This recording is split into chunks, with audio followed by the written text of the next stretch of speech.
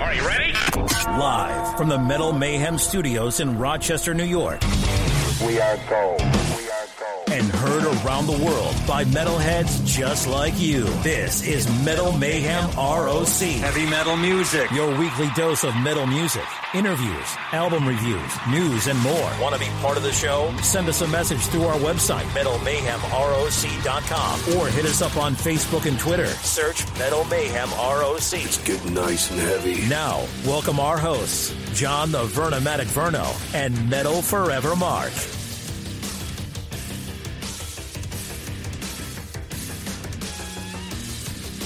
Good evening, everybody. I'm the Vernomatic, and welcome to this week's show. As always, new content drops every Thursday night. Visit the metalmayhemroc.com website. There you'll find direct links to Spotify, Apple Podcasts, Stitcher. Go to the archive page. There you can download past shows. If you're new to the show, welcome aboard. If you're a veteran, thank you for the support. Subscribe to the podcast, leave a review. That kind of stuff helps the bottom line. Do yourself a favor, sign up for our email mailing list. That's a weekly email we send out giving you updates on new shows, merch promos, and every couple weeks we give away some freebies we get from publicists and record companies, and we just pass it along to you. So just sign up for the email list, and you're automatically put into the drawing for this free merchandise. Tonight's show, we have a good one. We have author Andrew Bennett on the show. He's actually a filmmaker. He released a book last year called ERUPTION in the Canyon, 212 Days and Nights with the Genius of Eddie Van Halen. Basically what it is, back in 2004, Andrew was hired to shoot video and chronicle Eddie Van Halen working in his 5150 studios while the band was getting ready to do that first reunion tour with Sammy Hagar in 2004. He's going to tell us about how he got the gig and just go over the history of the 2 years that he spent with Eddie, getting to know Alex and Sammy and Wolfie, and the eventual reunion with David Lee Roth in 2006. Andrew shares a lot of stories that have never been told. And, you know, if you're a Van Halen fan or a fan of rock and roll, you'll find this conversation riveting, exciting, and informative. Metal Forever Mark, he's on assignment. He'll be back in a couple weeks. We're going to have an interview with Vinny Appice of Black Sabbath at the end of the month. They're re-releasing the Heaven and Hell and Mob Rules deluxe versions. So Vinny's on the show telling us about what happened with that and sharing what's up to speed with Last in Line and all his other solo projects. So tonight it's Andrew Bennett, author of ERUPTION in the Canyon. I'm the Vernomatic. This is Metal Mayhem ROC. Enjoy the interview, folks. Hey, listen up. Now get that popcorn ready and grab a seat. Do it! As the Vernomatic and Metal Forever Mark presents this week's feature interview, exclusively here on Metal Mayhem ROC. So it's a real exciting show today. We have Andrew Bennett. He's the author of the book ERUPTION in the Canyon, 212 Days and Nights with the Genius of Eddie Van Halen. Andrew, welcome to Metal Mayhem ROC. How are you? I'm good, man. Thanks for having me. Of course. It's an honor to have you on here, and let's talk Van Halen. Let's talk about what you got yourself into. That's a good way to put it, what I got myself into. I got myself into a great life experience, man. I got to hang around a legend for almost a year and absorb all of the knowledge and wisdom from the genius of Eddie Van Halen. Why don't you tell us about yourself very quickly? You're a filmmaker, or you're involved in the arts, you have a history with stuff. Spill the beans. How'd this fabulous story come about in your life? Well, I mean, I've been in the film industry my whole life, since I was 20.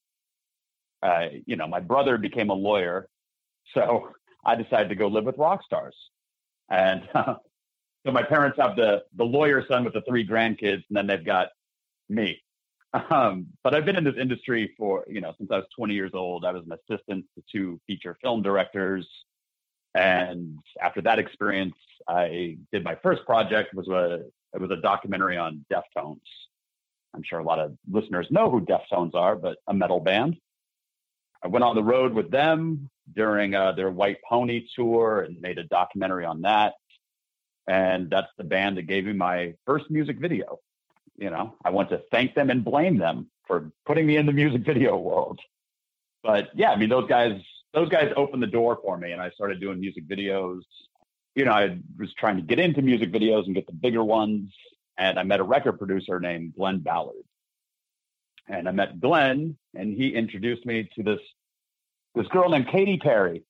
And I traveled for about a year with Katy Perry, documenting her and shooting these like makeshift indie music videos. It was like just her and I in different countries. And then in 2004, Glenn Ballard was recording a couple of new songs with Van Halen when Sammy was there. There was one evening where Eddie was a bit frustrated with his singer, which I don't think is groundbreaking news in the Van Halen world, but he was frustrated with his singer and he was working hard. And Ed's thing is, his big thing is work ethic, man. Like that guy plays guitar 18 hours a day. It just doesn't stop. He is meticulous and attention to detail and hard work. And I think he was a little frustrated one night, and he said to Glenn Ballard, this is my Eddie impression. Sometimes I can't tell these stories without doing an Eddie impression. He said to Glenn Ballard, I wish there was somebody here documenting my side of this shit. And Glenn Ballard said, well, hey, man, I know this kid. And he showed Eddie the trailer for my Deftones documentary, which the head of the label for Deftones had called Dark and Depressing. And Eddie loved it. Eddie loved it. Guy O'Siri hated it. Eddie loved it. And he said to Glenn, he goes, call that kid. Call him. And Glenn said, well, you know, Ed, it's 3:00 in the morning. I'll just call him tomorrow. Ed said, give me your fucking phone. I'll call him. And so my phone rang. I saw Glenn's name, but I answered it. And all I heard was, Andrew Bennett. I said, yeah. He goes, it's Ed. And I had no idea who was calling me from Glenn's phone. So I just said, Ed who? And he just says, Eddie Van Halen. Just like that, in that Eddie Van Halen voice. With that beat, he pronounced Eddie Van Halen. I couldn't think of anything cool to say at 3:00 in the morning. So all I said was, hey, what's going on, Eddie Van Halen? He just goes, come up here. I want to talk to you.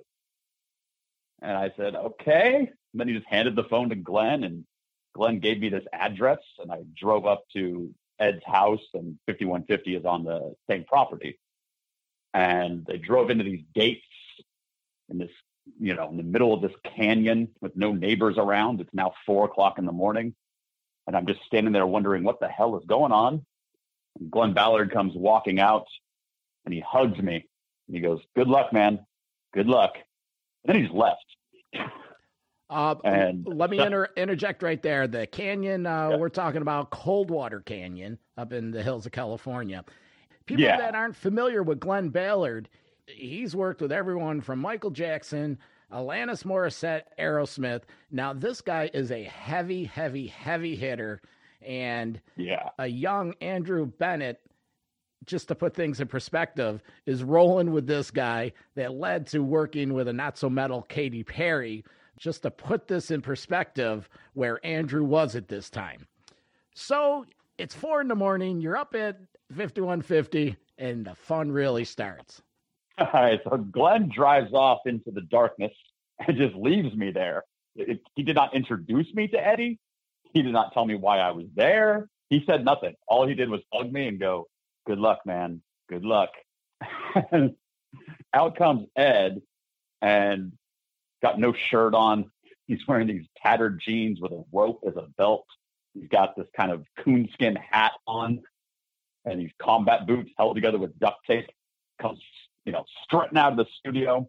He's smoking a cigarette, and he just walks up 3 inches to my face, and he goes, so you're Andrew Bennett.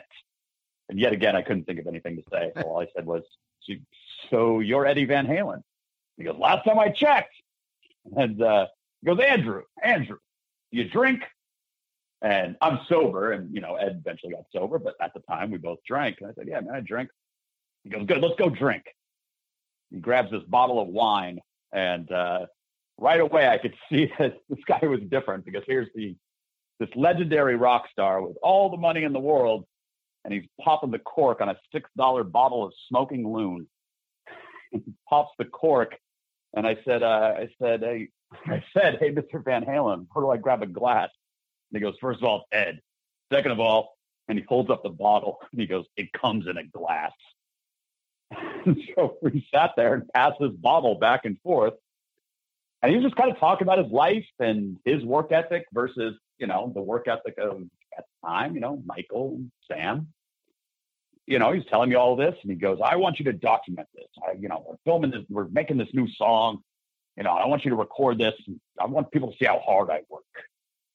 And I said, great, man. The sun starts to come up, and he goes, all right, I'm going to bed. Come back at 2. And that was it. So now you mentioned that they were working on a new song. Was that some of the stuff that came from the Best of Both Worlds, It's About Time, or Up for Breakfast stuff? They were doing It's About Time. And so I filmed the whole recording of that one song. So Sammy came to do vocals. Ed's obviously playing guitar. Andy was playing bass as well. Mm-hmm. And obviously, Alex on drums.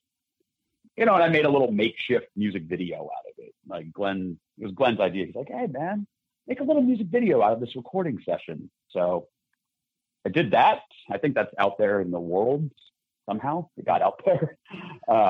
So people can Google Van Halen, It's About Time, and see a gritty black and white video of Ed shredding at 5150 and the whole kind of recording process. So the first chapter of you meeting Eddie was that call in the middle of the night, you fly up to 5150, it's 4 a.m, you and Eddie break the ice, and he says, all right, go get some sleep, I'll see you at 2. And he wandered away into his place. What were you thinking when you were driving home? I always feel like Van Halen fans are going to hate me and, come to my house with torches when I say this, but I'm just going to go ahead and say it. Ed had asked me during that conversation, he goes, so Andrew, what do you know about me and my band? And I said, well, I don't really want to offend you. And he goes, no, offend me. Go ahead, tell me. And I said, I know the song Jump because it came out when I was 4 and it was called Jump. And he smiles and he goes, what else? And I said, well, Right Here, Right Now, because it was in a Pepsi commercial. And he just smiles ear to ear and he goes, that's all you know about me and my band. I said, I mean, no disrespect to you, man. It's a generational thing. But yeah, that's all I know about your band. He says, Andrew, I haven't met anybody in 30 years that doesn't know about my band. You and I are going to get along just fine. It was a big draw to him was, I didn't, he knew that he wasn't going to get peppered with questions about the history of Van Halen and things like that. I was drawn to the personality right away, and obviously like being at 5150, it was the whole, like that evening was just like, who is this amazing personality? And this guy that's like just so focused and intense and, seeing the studio and walking around, I was like, God, this is different. This is different than a tour bus with Deftones. I have a quick question though. Even though Glenn Ballard sent you over there, he didn't give you like a quick little 30-second bio. It's like, this is Eddie Van Halen. The band's been around forever. Glenn might have, I think Glenn probably just assumed that I knew, that I had some knowledge of Van Halen. He probably just made that assumption, but, he was obviously wrong. I mean, I came up, when I started listening to music, I was way into punk rock, Fugazi, Bad Brains, stuff like that. And then being a product of the 90s, it became Soundgarden, Pearl Jam, Alice in Chains, Nirvana. And so, yeah, I didn't know anything. So help me with my math. So this is 2004, and you were 21, 22? At that point, I was 23, coming up on 24. Like you said to Ed, no disrespect, but, I just really wasn't that familiar. It was that simple. And obviously, as of today, I can name every Van Halen song without hearing lyrics. I know the entire catalog, and, I have that same respect, admiration, and, awe of Eddie Van Halen that everyone has. Oh, don't worry. A little later in the interview, I'll quiz you. We'll see how good you are. Okay. Let's fast forward to the next day at 2:00. The sun rises. Continue your story. I drive up there, and I didn't have the gate code yet. So I drive up there, and I'm just sitting at this gate, and I don't have Eddie's phone number yet. So I'm just kind of sitting at the gate, like trying to push a call button or this or that. And then Ed just comes walking out and opens up the gate and wearing the same thing he was the night before, the cigarette dangling in his mouth. And he had the 5150 Kramer hanging on his shoulder. And I came in and he goes, "Hey, Andrew." I said, "Hey, Eddie." And he goes, "It's Ed." I said, "Hey, Ed." He goes, "All right, come on in." And I walk into 5150, and Glenn Ballard's sitting there, and Eddie just started shredding.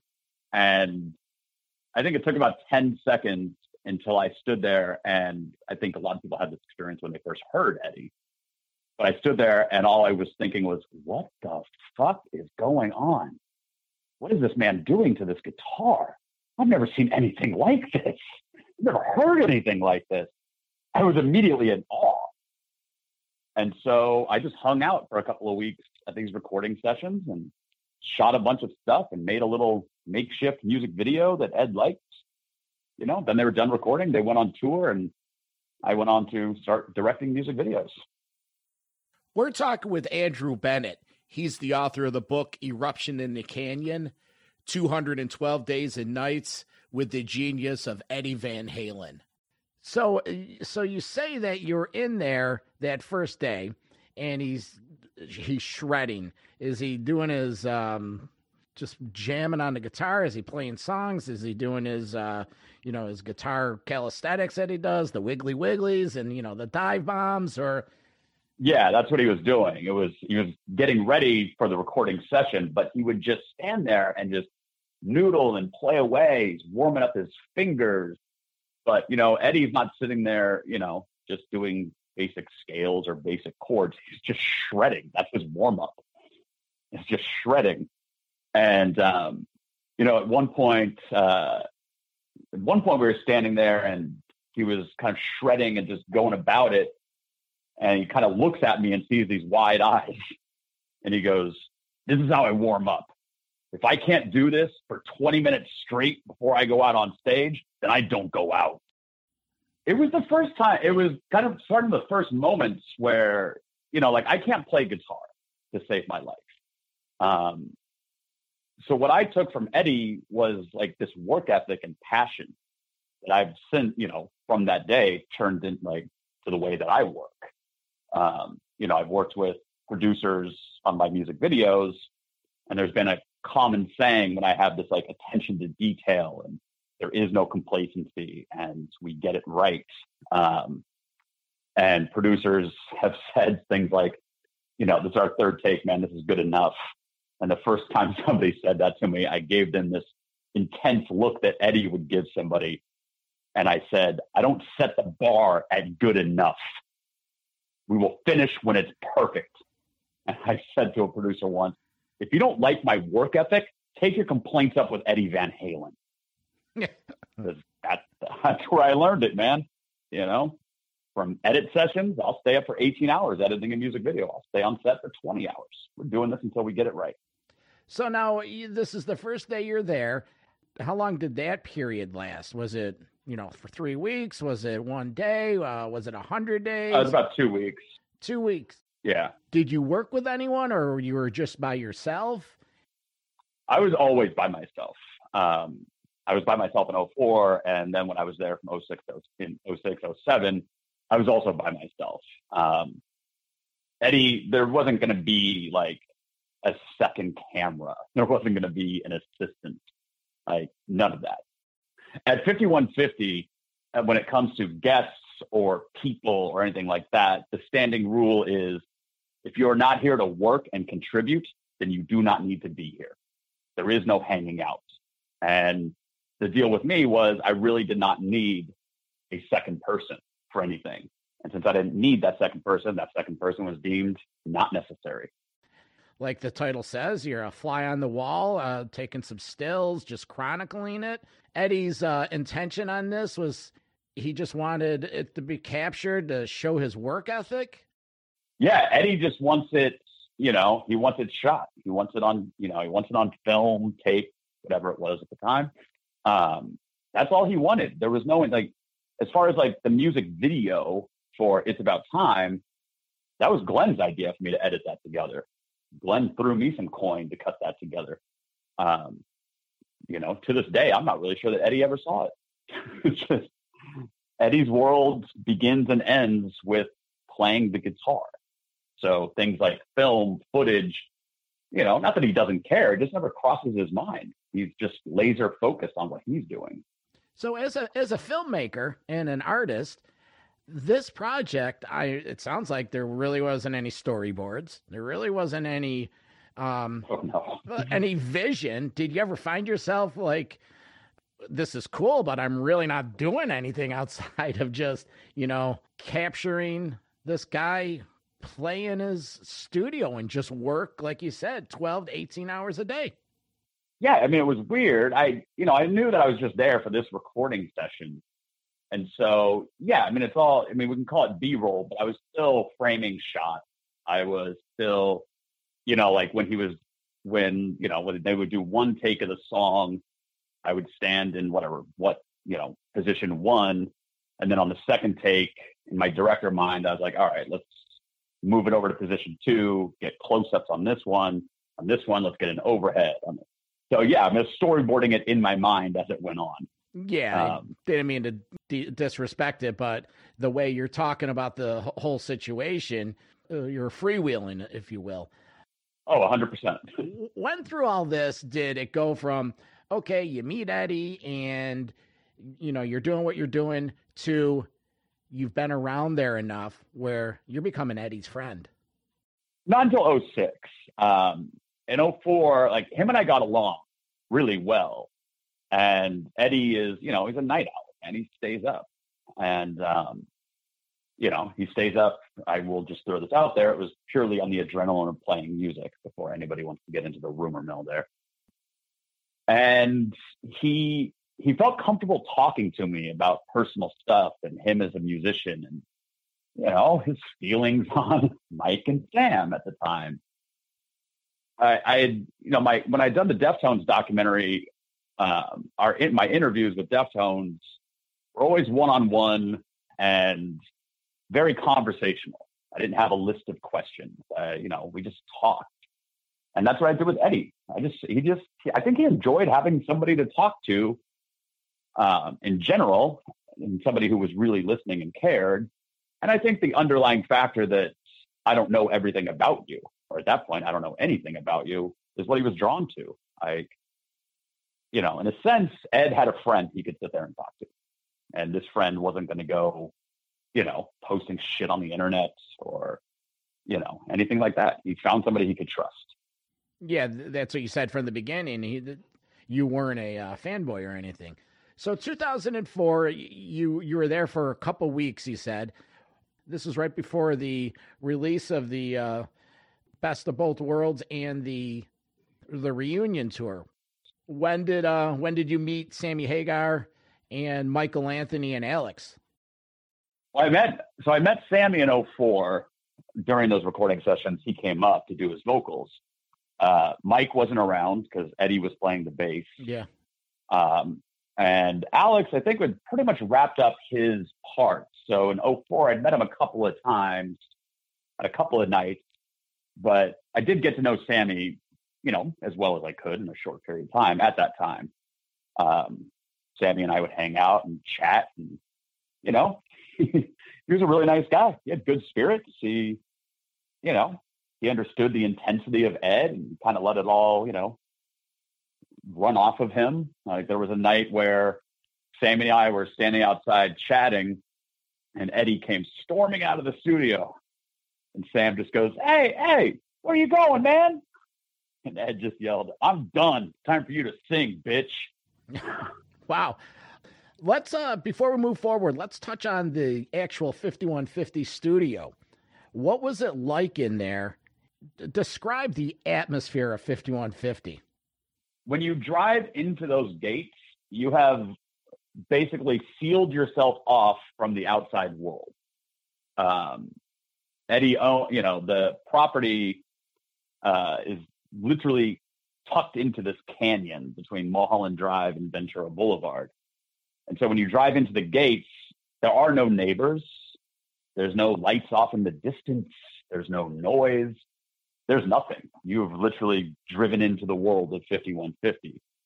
And the studio itself is an old converted guest house that, I mean, quite honestly, I don't mean this in a disparaging way, but the studio looked like something that the Unabomber would have been hiding out back in the day. Yeah, I get that impression through photos. I heard it was an old racquetball court or something like that.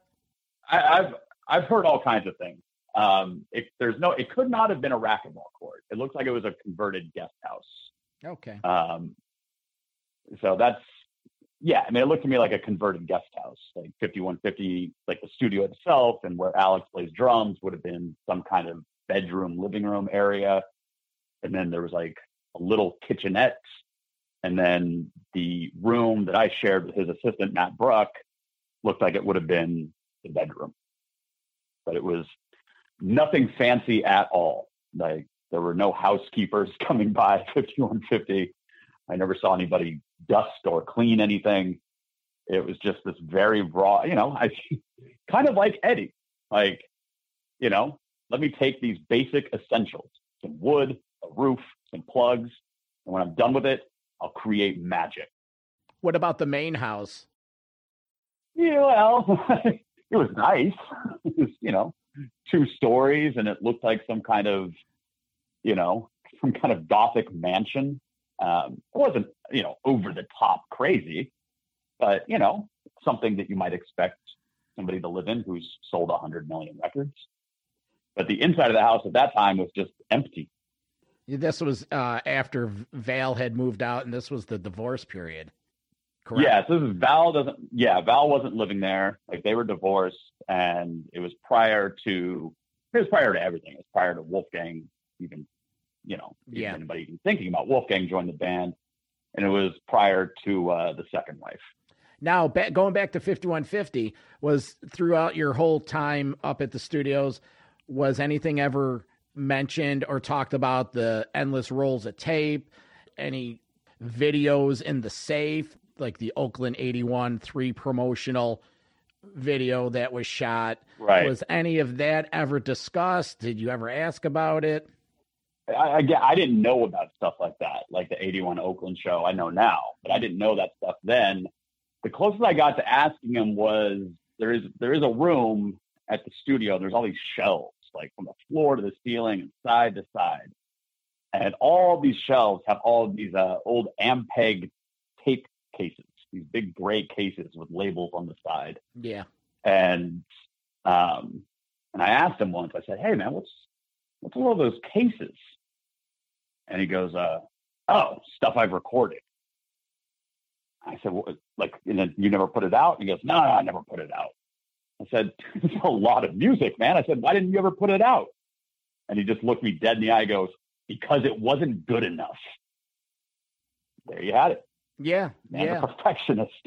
There had to be 100 songs on those shelves, but to Eddie's standards, they weren't up to snuff. Was tape always rolling? Always, yeah. Okay. Always. So everything was just being captured and archived, and that's really what it is. And even of recently, Wolfgang has said they're going to have to go through all that, restore it, and label it and inventory it, and it's a process in its own. So It's got to be, because there's a lot of music there. And just knowing Ed, it was that case. It was, they recorded a song. When it came time for the album, he just didn't feel that song was good enough. So it didn't make a record, and it just went on the shelf.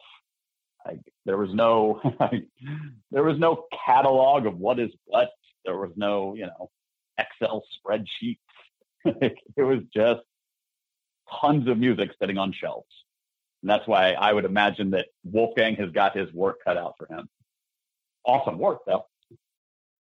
There's a chapter in the book called "This is Why You Should Never, Ever, Ever, Ever Break into Eddie Van Halen's House." Okay. Let's hear this. And I'll share it. It's a couple of pages in the book. I'll trim it down for you here. We had some guys working on the roof of the studio one day, and they saw Eddie open this door to where all of his guitars are kept. And that door doesn't lock. You just kind of have to shake it because it's, been warped from the weather. You just got to shake it and open it up, and there you have every guitar that Eddie Van Halen owns. And these guys saw him do it. And for the rest of the day, Eddie keeps telling me, he goes, "Andrew, they're going to come back, man. They're going to come back. I'm telling you, they're going to break in." And I tried to explain to them that, Ed, you live in a fortress. You own an entire canyon. Littered throughout this entire canyon, mounted to trees, walls, are video cameras, which are then wired to monitors that are in your house. I said, your private security is the actual LAPD, because they would drive up and around in the canyon, shining lights, looking for stalkers or anybody who might be trying to get too close without Ed calling. It was just something they did. It's a nice favor to Eddie Van Halen. And so I kept telling him, I was like, look, man, I understand your paranoia, because I'm sure you've had experiences like this before. I go, those three guys aren't coming back, Ed. And then at 3:00 in the morning, I just hear an Uzi just going, brrr, brrr. And I wake up and I go, oh, shit. This is part of being at 5150. You hear an Uzi, instead of jumping up from your sleep and going, oh my God, what's going on? You just wake up and go, oh, shit, I wonder what this is. You just walk outside. And I walk out, and there's Eddie in no shirt on, standing there with an Uzi around his torso, night vision goggles on top of his head. And he walks up to me and he goes, I told you they would come back. I said, man, you're lying to me. I go, is this a joke? Are you lying? He goes, Andrew, you want to come downstairs and you want to come down to the house and watch the tapes? They came back. And I told him, I go, no, I believe you, Ed. And at this point, all I want to know is, are there dead bodies in the canyon? Yeah, right. Because with an Uzi, you don't really miss. Easy gun. And so I go, well, Ed, are the guys, and he just cuts me off. He goes, here's what happened, Andrew. I was down in the house playing guitar, because that's what he would do. Even when he went down to his house, there's guitars and amps all throughout the house. And that night he was playing guitar, and he was scared these guys were going to come back. So he was playing the guitar and watching the monitors. Sure as shit, those three guys came back, man. And they hopped that back wall, and they were introduced to Eddie Van Halen standing there with night vision goggles and Uzi, telling them, freeze, motherfuckers. I know how you got in, and you're not going out the same way. Wow. He made them climb from the backyard all the way up to Mulholland Drive. And at one point, he told them to climb faster. One of them yelled out, I'm climbing as fast as I can. And Ed said, I highly doubt that. And that's when he started firing off the Uzi. I said to him, Ed, it's pitch black outside, and you can't just fire an automatic weapon at people. And he goes, Andrew, first of all, and he just taps the night vision goggles. He goes, I can see. Second of all, I wasn't aiming for them, Andrew. I was just shooting at their feet a little bit. And he goes, and besides, Andrew, you never seen three motherfuckers climb a mountain so fast. It was hilarious. And then at that point, the LAPD were called, and, they swarmed the canyon, and, I can't imagine those guys got away. Yeah. Who called the cops? Neighbors? Matt Brook. Well, I mentioned Matt in the book. Matt, was Eddie's best friend. Yeah. And on top of handling everything in his career for him, Matt's the ultimate filter. Nothing's getting to Eddie without going through Matt first. Mm-hmm. And Matt's, how do I explain it? I mean, it's definitely, it was definitely Matt's best friend. And Matt was rightfully like protective of him like a brother. So yeah, I mean, Matt lived on the property, Matt had to do things like call the cops for this or handle this, that, but he's Eddie's right-hand man. And, and he didn't appear to be like a yes man either. He talked to Eddie like a friend. And I just can't say enough good things about Matt. Like, we should all be so lucky to have a friend like that. But yes, Matt Brook definitely runs the EVH world. Yeah. We're talking with Andrew Bennett. He's the author of the book Eruption in the Canyon, 212 Days and Nights with the Genius of Eddie Van Halen. Here's a quick question. I was going to ask you this a little later, but it's sort of relevant now. If you were to meet this man and develop a relationship with him, would you ever think that he would possibly be a rock star? And I use that term loosely because Ed doesn't even think of himself as a rock star. He's a musician. No, he does not think of himself as a rock star at all. My take, if I had met him and didn't know, and I didn't know he was Eddie Van Halen, I could think he's a rock star, but I would never think a rock star who's this virtuoso genius from one of the most iconic bands ever. He more had the personality of like my friend Stefan, who's the guitar player in Deftones. Mm. Yeah, that's what I was getting at. It's like, he's a musician, but you would never think that he was admired and worshiped by millions of people. And a lot of these people put him on this pedestal, and you never knew him from that pedestal. You just knew him as Ed. You're just like, this is Ed. And you grew and developed that appreciation for him. Oh, he would say that to me all the time. If he was frustrated with something, the usual thing he would say is, Andrew, you know me. I'm just Ed, right? I go, yeah, man, you're just Ed. He goes, yeah. But Andrew, sometimes I come across some assholes and they just push me. And that's when I become Eddie Van Halen. So it was his way of saying, like, I'm just Ed, man. But I am highly aware that should some asshole push me too far, I can be Eddie Van Halen. But ultimately, he just wants to be Ed. Did you ever, turn the tables on him and not show disrespect, but just say, oh, man, that's whack, you're being an ass, or anything like that? Or he was still the boss? Or he's still the boss? Supposedly he was, supposed to pay you for all this, but talk to him as a friend. Oh, yeah. Yeah, the one time one of the times, I think it was the closest I came to laughing and mocking him. We were very comfortable at this point. To get to a comfort level with Ed where you can kind of make a joke, you got to be around him for at least a couple of months on a daily basis before you can do that. Yeah. But I was going to the store one day and I said to Ed, hey man, I'm going down the store. You want to come with me? And he just gave me this very confused look. He goes, I can't go to the store, Andrew. And this is when I mocked him and I said, oh, you can't go to the store? Aw, is that because you're Eddie Van Halen? The rock star can't go to the store? Is that why you can't go out in public? And he just puts his cigarette out, smiles, and goes, all right, Andrew, let's go to the fucking store. That's awesome. So we go to the store, and the man did not make it 5 steps into the parking lot, getting out of the car, before people notice him.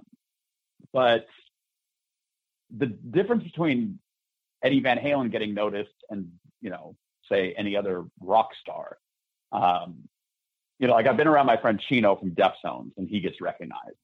And the response is always, oh my God, Chino, what's up, man? I'm such a big fan. And with Eddie, the people stop walking. They put their hands over their mouths. They're trying to breathe. They're staring at him and they can't talk. And when they do start talking, it goes, oh my God, you're Eddie Van Halen. And that happened a couple times in the parking lot, 3 more times in the store, and 2 more times when we left the store. Wow. And every single person was the same way. And at one point, there's a guy who just can't speak, and he can't speak. And Ed just turns to me and goes, this stops eventually. He'll eventually talk.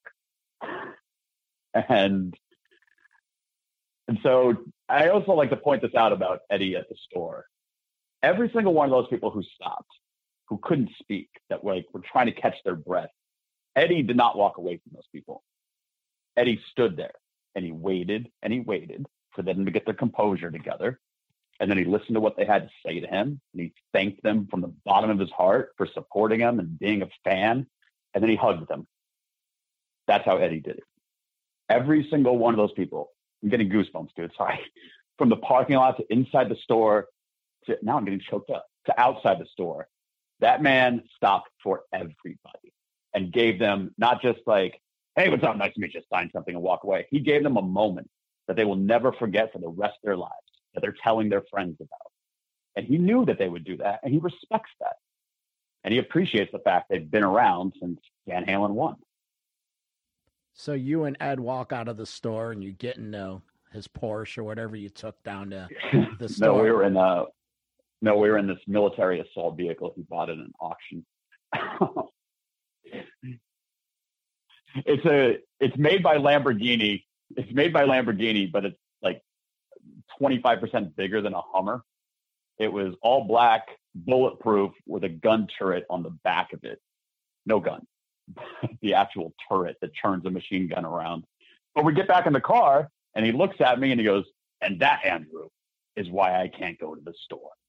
Do you ever ask him, like, do you ever say to him, or did you, wow, that was pretty cool how you handled it with them, or impressive, or nothing was said? No, it's funny you asked that question. Nobody's ever asked me that question. Like if you guys are friends, when you get the, like, oh yeah, 100%. You're in that comfort level, and the door slams. And it's like, I would like sort of look at him and say, dude, man, you're not kidding, man. These people, but you handled it pretty well. You made that dude's day. Oh, no, we got back in the car. We closed the door, and he says, that's why I don't go to the store. And he's smiling. He's not complaining. He's not angry. He's smiling.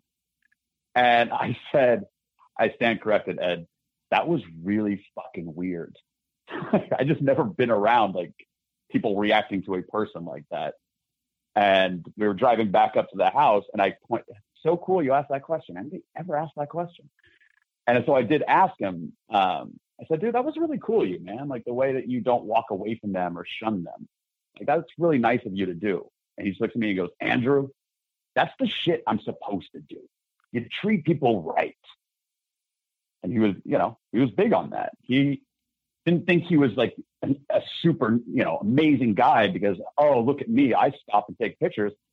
Ed's take was, that's just the shit you're supposed to do. Be a good person. Did you stop and say that little Andrew voice to yourself, like, dude, man, you're like developing this relationship with Eddie Van Halen, and it's not that it's Eddie Van Halen, but this is something here. You ever say that to yourself? I was learning life lessons. That's what I was taking from him I must have used that, like, I think I used that line probably 3 days ago. I mean, it sounds very cliche, but I was quite literally helping an old woman get across the street. And my friend goes, wow, man, that was a really nice thing of you to do. And I said, man, that's just shit you're supposed to do. So he ingrained in me so much, just from my personal life to advice on women, advice on this industry. He was just like this guru. sorry, man, I can go on and on all day, gush about him like that. It's had such an impact on my life. Hey, man, I totally understand. I've been a fan of this man for well over 40 years. I haven't had the interaction like you did, but he's touched me in ways that I could totally relate to. So the 2004 era is over, and where are you professionally, and how do you get involved with Van Halen for a second time in 2006? So they were done. So they finished that in 2004. I left, and I was trying to kind of get my foot in the door with music videos. And Glenn Ballard, helped me with that. Like, he connected me with a couple of, lesser known bands. He connected me with this, there's an Italian singer named Elisa, Elisa. And in Italy, she's like, I don't know, how do I compare it? She's like the Adele of Italy, like a beautiful voice. And she sells millions of records in Italy. And he introduced me to her, and we got along. And so I did a couple of music videos for her. And luckily those videos were successful as far as, being seen and being appreciated. And then that was kind of my foot in the door. I still did some stuff with Deftones at the time. And I was getting my foot in the door with like record labels and stuff like that. But then in 2006, I got another phone call from Ed, and my phone rang. I picked it up. I said, hello. And he goes, Andrew, it's Ed. At this point, I know who it is. Yeah. I said, hey, Ed. He said, hey, Ed. He goes, what are you up to these days? I'm just directing, music videos and working my way up. He goes, all right. Well, here's the deal. I kicked out that fucking bass player. I'm replacing him with my fucking kid. And you should be up here documenting this. It was the best pitch I'd ever heard. I was like, how on earth do I not go do? I'm sorry. You replaced Michael Anthony with a kid who can't drive a car?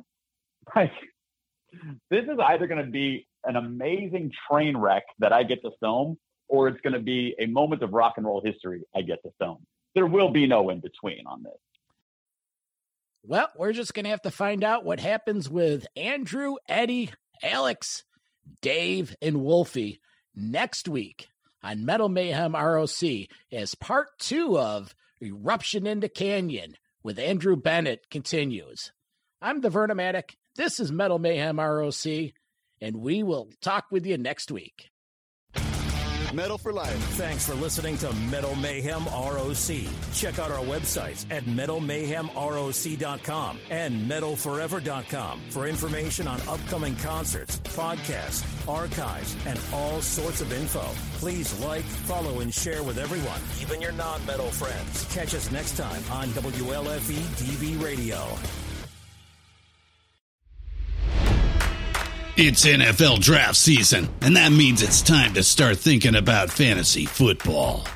FantasyPoints.com features industry-leading experts and prognosticators using proprietary hand-charted data to help you score more fantasy points. FantasyPoints.com is the place to go for whatever kind of fantasy football you play. Whether you play fantasy football, daily fantasy sports, or do a little bit of everything, Fantasy Points has the meticulously researched content to guide you to victory.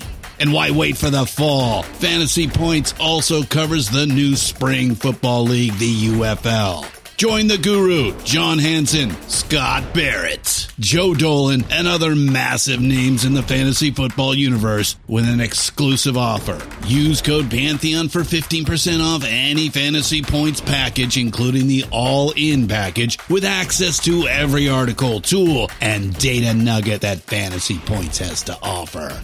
That's FantasyPoints.com and code Pantheon for 15% off at Fantasy Points. FantasyPoints.com, code Pantheon. Score more fantasy points.